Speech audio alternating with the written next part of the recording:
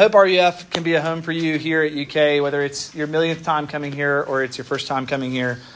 Tonight, if you don't know, we're going through the parables of Jesus this semester. And in tonight's passage, like I said, Luke 12, 13 through 21, essentially, here's what happens. A man approaches Jesus and basically asks him to be an arbitrator of a family dispute over an inheritance that's up for grabs. And this was common practice, actually, for rabbis in the first century, for teachers like Jesus to be, to arbitrate these disputes over who should be the rightful heir.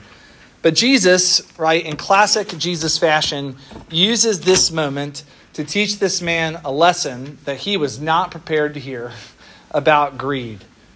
And so tonight, we too are going to hear Jesus' challenge in the form of a simple story with spiritual significance. The parable Jesus is going to tell us is actually going to be essentially a negative example, right? Learn from this foolish man, a negative example of what foolish living looks like when it comes to money, when it comes to time, talents, treasure. It will answer the question, and this is really, if you're a note taker or whatever, this is really the big point we're going to camp on tonight. It answers the question, how do you become a poor fool? How do you become a poor fool? That's our big question for the evening. And hopefully, by the way, my name is Nick Bratcher. I should have said that earlier. My name is not Taylor Dosey, in case you were wondering from the Instagram today. If you haven't seen that Instagram, kudos to David and Anna for making it, because it's just awesome. But anyways, okay, sorry, a little scattered. Now, our big question, how do you become a poor fool? Now, here's the thing. I know that you're all college kids, and so you're probably thinking to yourself right about now, this is maybe the worst use of my time I can imagine. We're going to talk about money. Okay, Nick, listen, here's the deal. I don't have any. I have negative money right now, right? Uncle Sam owns me and like my children's children to the fourth and fifth generation, right? Like I cannot begin to tell you how little money I actually have. I'd love to be able to be greedy. I'd love to have money to be greedy about, right? Maybe that's you here. Two things about this. First, you don't have to have money to be greedy and to be in love with it. In fact, the lack of money can actually fuel an obsession with money. You can be broke and greedy, centering your life on whatever's going to get you the money and power that you seek, that you lack, right? We're talking about a heart. Jesus is talking about a heart posture. Just because you haven't arrived at the barns full of grain does not mean that you aren't somebody who longs for that and is centering their life around that pursuit. And we'll talk more about that in a moment. Second thing I'd say about not having money as a college kid, even if you don't have a mountain of money just yet, when we speak of greed, we don't just mean your like actual treasure, your money, your actual dollar for dollar wealth. We can also talk in terms of your talents and your time as well. I mean, the truth is that sometimes these are even more valuable than money. You can't make more time. And this has probably never happened to you, but if you were dating someone, right, and the guy sent $50 to your table instead of showing up for your date, you would be like, what the heck? Some of you in here would be like, sweet, good riddance. I got $50 out of this deal. It's good for you. But it would signal something about this guy's priorities and like where his heart is, right? If he just sent money, his time is actually the thing that you value about in that situation, right? It says something about him, how he spends his time, talents, and treasure. These things reveal what we love, and it would be wise to listen to Jesus. Even as he talks about money, you can substitute those other things in, right? How are you spending your treasure or your time or your talents, your abilities, your gifts? Before we dive in, let's pray and ask God to attend his word. Dear God, I simply ask that you would let the words of my mouth and the meditation of all our hearts be acceptable in your sight, O Lord, our rock and our Redeemer. Amen. All right, let's jump in, answer our big question. Remember, it's how do you become a poor fool? I think it's on the thing behind me maybe. How do you become a poor fool? Look at me at verse 16. Let's start at verse 16. Look at me there. Before Jesus has said anything about greed or possessions, he builds into the story itself, a truth that all farmers know, that God gives our possessions, right? Notice he personifies the land. The land of a rich man produced plentifully. I don't know the last time you checked, but like the earth does not have a brain. It does not have the ability to actually do anything. But Jesus gives it that ability as a nod about how the earth creates. And even, a farmer knows at the end of the day, like, you can't make something grow. You can water it. You can do lots of things. You can till a field. But at the end of the day, right, the land produces for itself. Jesus doesn't say that the rich man worked hard and acquired a lot of money. No, the subject of the verb is the land itself. He is a recipient of what the earth produces. Sure, we can, safely assume he worked at it, but there's nothing to indicate that the abundant result, at the very least, has anything to do with this farmer's particular knowledge or his skill, his effort. Jesus makes a similar point in Mark 4:26. He says, "The kingdom of God is as if a man should scatter seed on the ground. He sleeps and rises night and day, and the seed sprouts and grows, and he knows not how." The earth produces by itself first the blade, then the ear, then the full grain in the ear. When Jesus talks about how a farmer yields his crop, he uses the same analogy. The farmer can plant, prepare all he wants, but the yield of the harvest is ultimately out of his hands. He knows not how it grows. Where does the seed or the soil come from? Right? Where does the rain that waters the soil for his field? Where did he get that? Can you guys produce water out of your fingertips? No, right? The idea is that at some level, God supplies the things that he needs. 2 Corinthians 9:10 tells us that God supplies seed to the sower and bread for food. It just doesn't magically drop out of the sky. Amos 4:7 says that God is the giver and withholder of rain. Jesus starts this parable with a key assumption that it's not unique to him. The Bible says it over and over and over again, and it's actually kind of obvious if we stop to think about it. God is a creator we cannot create, right? Everything that we have, even if you fashioned it out of something else, it was there before you and it'll be there after you, and you cannot make it for yourself, right? God gives us everything that we possess, and he takes away anything that we lose.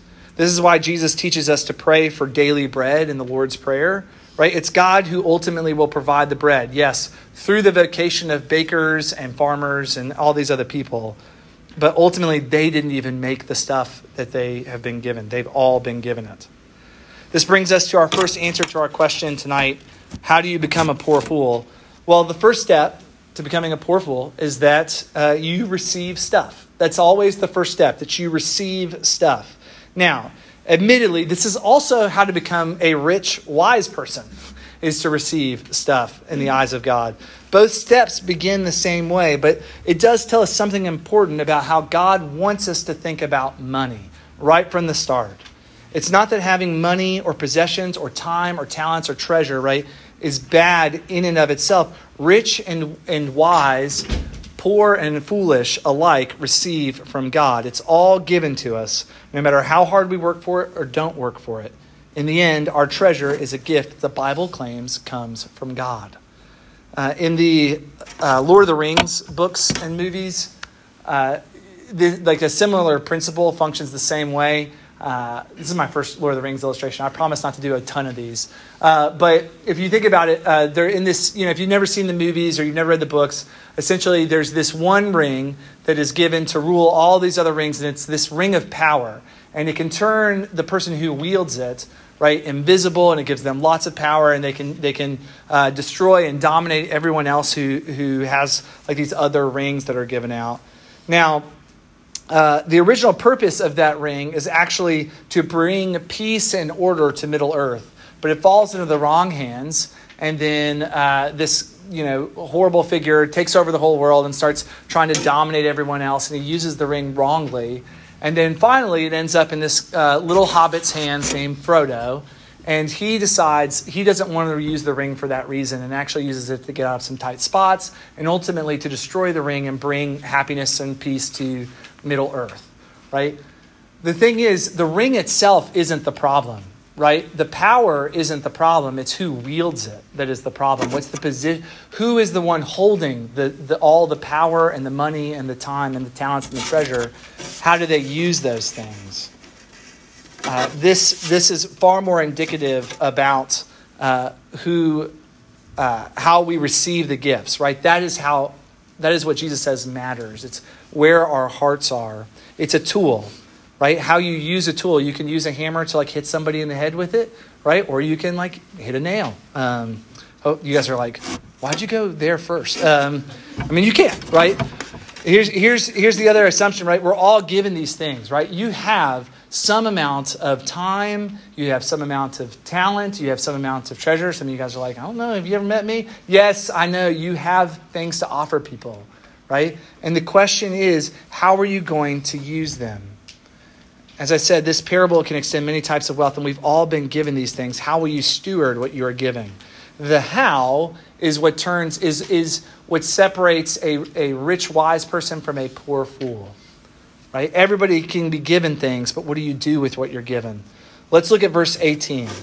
Right? Here we start to see the fork in the road. The rich man decides how he will use what God has given him. He says, I will do this. I will tear down my barns and build larger ones, and there I will store all my grains and my goods. The rich man has encountered a dilemma here. Right? His fields have overproduced to such an extent he cannot possibly consume all the grain in a single season that his fields have yielded. As was customary at the time, right? He had some barns built, and they would store the grain in there through the winter until the next harvest. But his fields have yielded so much that his current barns can't hold all the crops that he has received from God. So he decides he'll tear down his existing barns and build larger ones. In this way, he can keep all the grain he's harvested, right, for himself through the coming seasons, not just for 1 year, but for every year for the rest of his life. In fact, right, it seems he surmises that he'll be able to store so much grain that he'll never have to harvest again. He can kick back. Now, Jesus calls this man a fool, but if you're like me, that might be a little puzzling as you read this story. If you think about it for a second, this man, he's simply just like reached retirement, right? Like he's kicking back. He's moving to Florida, playing shuffleboard, hanging out with his buddies, talking about, old times, right? Why isn't that a good thing? You and I think saving for retirement might be a good thing. We'd probably call him a fool if he like traded his grain for like an impulse buy, like a pair of sandals that promised like they could make you fly. We'd be like, what an idiot, or did something else foolish with it, like built a statue of himself that he could show off to his friends. He'd be like, what? That's such a poor use of money, right? Maybe why didn't Jesus make it like that? He's just, you can't eat sandals or a statue, but he's investing in things for himself, maybe even for his family, right? These aren't vain things. But is saving for the future foolish? Is Jesus making an argument against saving because, tomorrow's not promised, so you might as well just blow all your money right today, every paycheck? Well, no, that's not what Jesus is saying. Again, the receiving is not the issue. It's what it does to the hearts of those who receive that matters to God. Look again at the story. It's subtle, but look again at the story, starting with the conundrum of what to do with the inheritance of the harvest in verse 17. The abundance of this harvest. It says this, and he thought to himself, what shall I do? For I have nowhere to store my crops. And he said, I will do this. I will tear down my barns and build larger ones, and there I will store all my grain and my goods.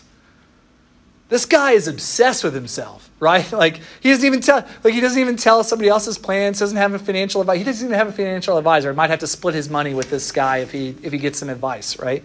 He doesn't act like a person who has received his things from the hand of God, but rather is focused upon what he has and how he can use it for himself. It's not that saving is bad, but like why? Why are you saving? That's the question Jesus wants you to ask.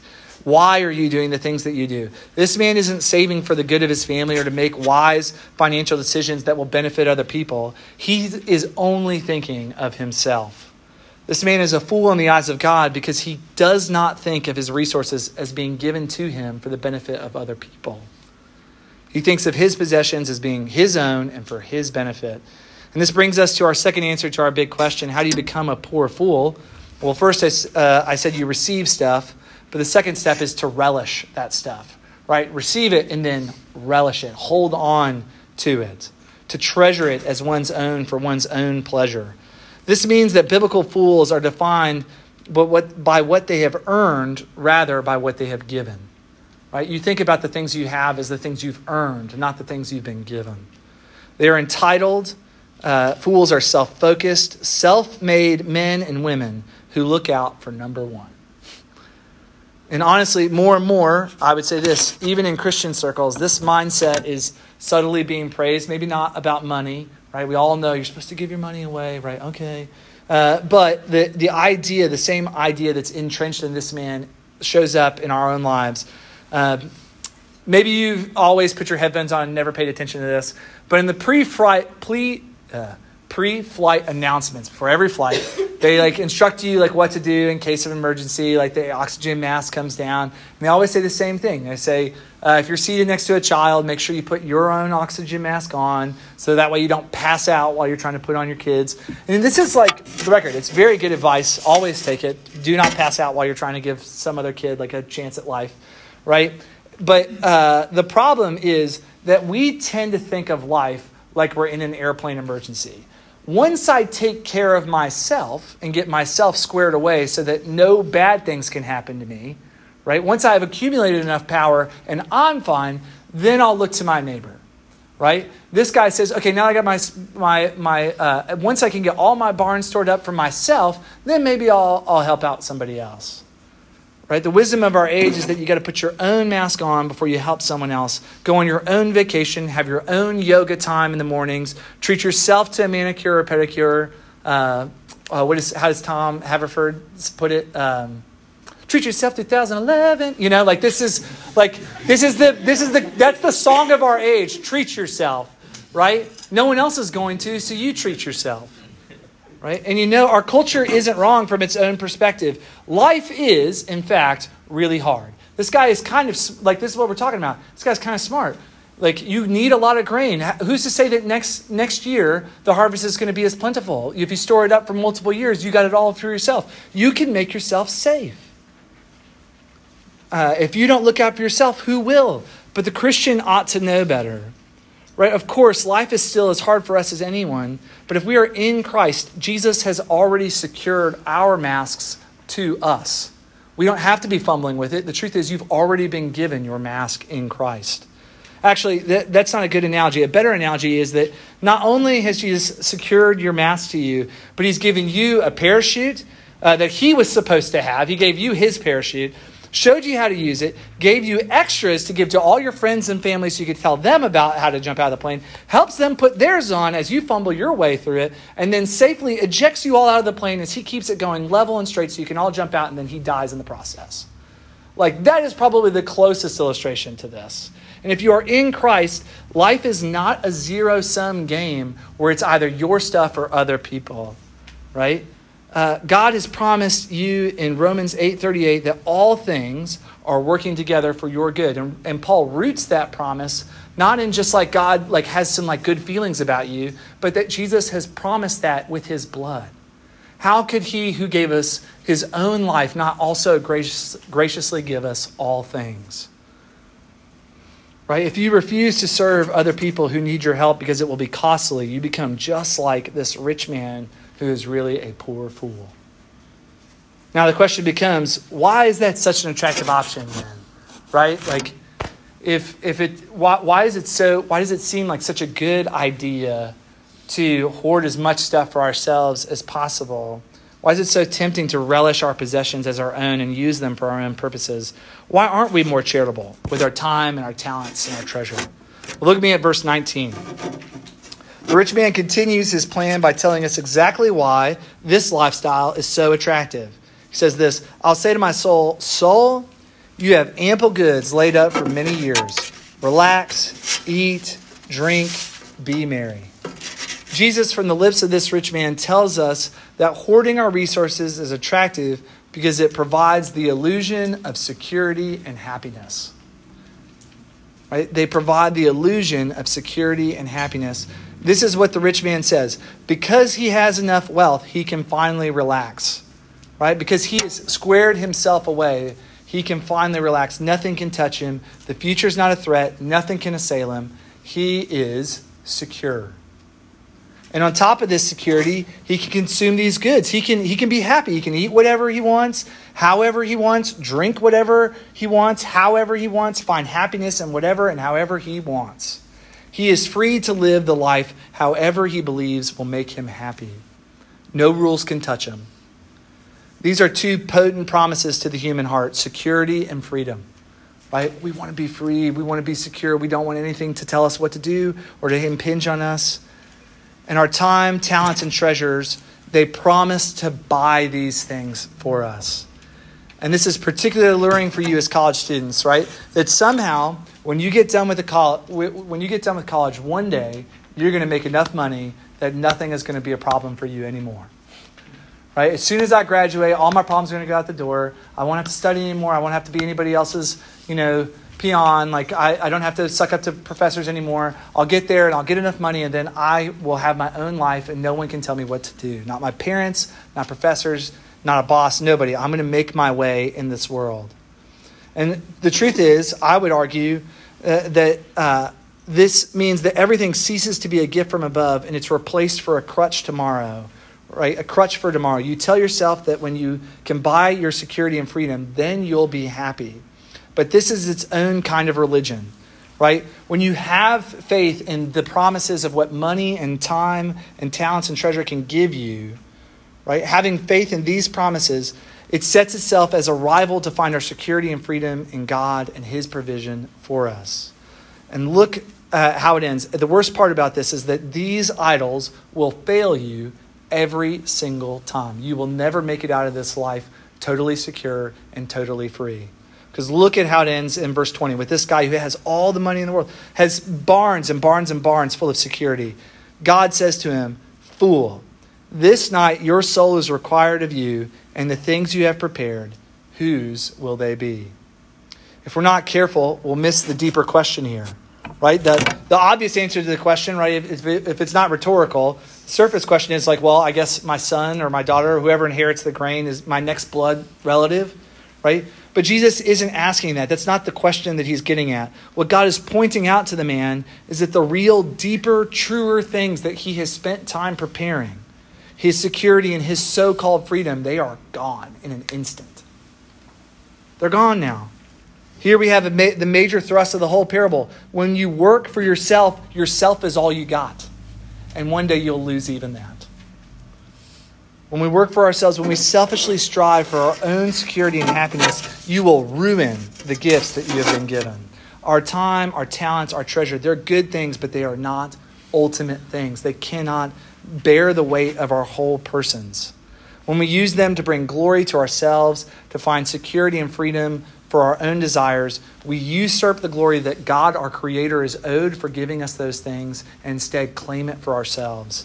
And ultimately, the things this rich man has claimed, the things that he has built his life upon, they come all to nothing in his death. Death is the great equalizer, the ultimate, everybody says this, you can't take it with you, But if Jesus wanted to tell the story a different way, right, he could have had the barn catch fire. The principle is the same. You can't hold on to that stuff.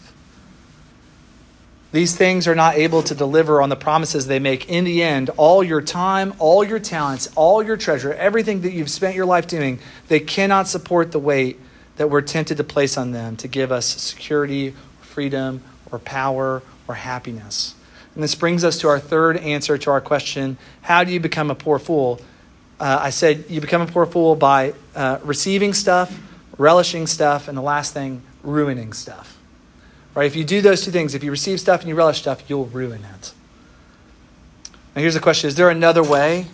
Is there another way? Well, to receive things, how do I avoid this plight of relishing stuff? Because Nick, you're right, man. For all I know, I want people to be impressed by me, but then all it takes is everyone has a cell phone these days. It takes one slip up, someone recording, and you're on TikTok for 10 million people to see, and you are the laughing stock of the whole world, right? Like it only takes one. No wonder we're all anxious, right? Like this is the life we live. How do we steward our time, talents, and treasures in a way that doesn't lead us the same plight as this man? Look with me at verse 21. Jesus identifies it in the end. In verse 21, he says that we're supposed to become rich toward God. Now, how do we do this? How do we get riches with God that cannot be taken? Well, we're supposed to place our faith in Jesus to bring us the true fulfillment and happiness. We're supposed to look to him, what he has done on the cross. We can't justify ourselves with enough time. We can't make ourselves safe by hoarding things. What we have to do, the only thing that God has given us is that he loves us, and that is what gives us the security that we are longing for.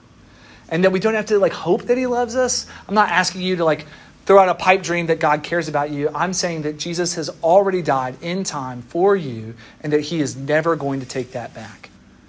That's how much he loves you. And he is so sure about it that it's in his blood forever. He is resurrected, and he is waiting for you to trust him. That's true wealth. To give up temporary treasure for an eternal one that you can never lose. That is where you find treasure. When I was a kid, I went skiing from time to time. And one time when I was still pretty little, I don't know if you know this about slopes or not, but if you're small enough, right, think about the physics of it, you can just squat down. And if you're light enough, you don't really pick up that much speed. And you can just squat down and go straight down the hill. And that's basically how I tackled every hill when I was a kid. You can't do that on double blacks when you're 200 pounds. But when you're a little kid, you just go down and you don't go that fast. You just kind of, And that's how I went down every hill. But it did mean that while my parents were zigzagging back and forth, I just went whoop right down the hill. It doesn't hurt very bad when you crash either when you're 60 pounds. So I get down to the bottom. And one of the expert skiers in our group, it was an aunt figure in my life named Gail. My Aunt Gail, she was we'll just ride back up to the top and we'll wait for your parents up there. They know you were going to move faster, so we'll go together. And I always loved riding the chairlift with my Aunt Gail because guess what she never did? She did not put the lap bar down, right? It's glorious. You look at the wide open spaces, and she never put the lap bar down. And she was like, you're fine with that lap bar, right? And I said, like a grown-up kid, even though I was 6, I was like, oh, yeah, I've done this 1,000,000 times. So she leaves the lap bar up, and we're riding up to the top of the hill. And the thing is, as we get on the chairlift, I noticed that there was a 3-foot snowman, right? Sitting right next to the chairlift. They had made a snowman, and he had a fun hat on, a scarf and stuff. I was like, that's pretty cool, man. And the chairlift comes behind you, sweeps you up, and I just keep looking. I just keep looking at the snowman, and you see where this is going, right? And I keep looking at the snowman, and then eventually the snowman is above me, and I am below it, and I find myself hurtling toward it, and I crash into the ground. Now, luckily, I was only 15 feet up, but it was high enough that I'd gotten up out of the trees a little bit, and my parents saw me fall down. We're ah! Screamed out, right? What happened? Right? And my Aunt Gail got a good talking to from my father after that about putting the lap bar down. Now, I tell this story because, friends, this is what it's like when we get enamored by our gifts that God gives us instead of the giver. Right? We get focused on a 2-foot, 3-foot tall snowman instead of the joy that skiing is. We spend our time and energy focused on something small and insignificant when the truly fun thing that is, skiing, that is building a wealth that can never be taken from you. We get focused on trying to hoard little happy moments in our lives when the truth is, for all eternity, you can invest in something that will never fail. It's like watching a snowman when the hill is ahead of you. We settle for what our time, talent, and treasure can bring us instead of resting in what has already been given us in Christ and then loving other people out of our abundance of riches. Man, guys, I want to encourage you tonight, lay hold of that. In your classes and your time here at UK, when you graduate and you're tempted to think, once I get squared away and I get enough money, then I'll start giving to people, then I'll be generous or whatever. It will never be enough. You will never be secure enough. It will never happen. Instead, what I would ask of you is to think of all the embarrassment of riches that you have in Christ, that God loves you so much that he would give himself up for you. And know that out of that abundance, you do not have to be a poor fool. Let's pray. Lord, I do thank you for